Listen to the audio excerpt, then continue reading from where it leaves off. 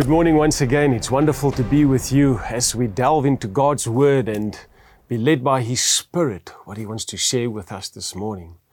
Please join me as we read this morning from the book of 1 Corinthians.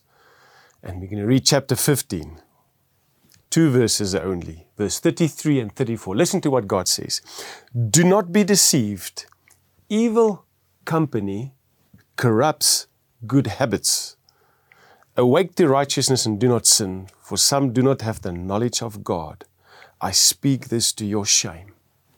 Specifically verse 33.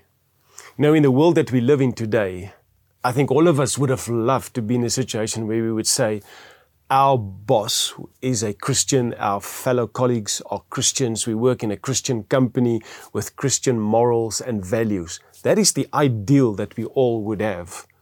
Having been in the corporate world myself, I can honestly say I have not been able to work in a company like that, and there are few and far between of those type of companies. It doesn't mean we need to lose hope and faith, because God said it is the sick that needed the doctors. So if you are a child of God, God is going to send you to those who need to hear and see what Christ-like living is like. And you are that person. We are going to come into contact with people who are evil in their ways, in their conduct, in the manner in which they speak, and the company that they keep. Our Lord Jesus was often in the company of evil people. But here's the crux of it. He didn't keep this company. He didn't spend all his days in their companies, because this is the risk. This is what Paul is writing about here. When we choose to be in the company of evil people and we seek their company, it says it will harm us. It says here, it will corrupt the good habits that we have. In other words, if you are unequally yoked, then another term that the Bible uses. If you are unequally yoked with people who do things in this world that you know are wrong, and you do not do something about this, nor guide them to walk away from this, you are the one who's going to become corrupted. So all of us are faced with the reality that we are surrounded by the evil of the day.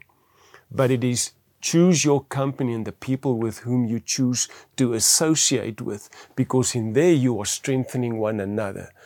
Guard yourself, therefore, against the evils of the day. Don't become discouraged because you have to work in a place where there's ungodliness and unholiness. You pray for that. You go and claim the territory and those souls for the kingdom of God. This is why God has sent us into this world. But when it comes to the choice of whom you associate with, child of God, it is your and my choice. Make wise choices then. If I have to ask you today, who is the company that you keep? It reminds me of something that Pastor Harold said many years ago. Show me your friends and it will tell me everything about you. Be wise then in the company that you keep, so that you can continue to maintain the good habits of Christ-likeness. Holy Father, we just thank you in this hour, in this day, in this season that we are in, that you have blessed us and taken care of us. I want to pray over every person, over the company that they keep, that you will send them God-fearing men and women. Lord, that you would bless them with good friends that will walk the road with them, and that they will be encouraged by one another's faith and be strengthened in your word, so that Jesus Christ our Lord may continuously be spoken and be lived. We ask this in the name above every other name, the name of our Lord and Savior Jesus Christ. Amen. See you soon and have a super wonderful day. Did you enjoy that? We would like to connect with you and share much more with you. Just click on the link below and follow there, and it'll open up a whole world, a whole new experience of great things of God just to bless you. We love you.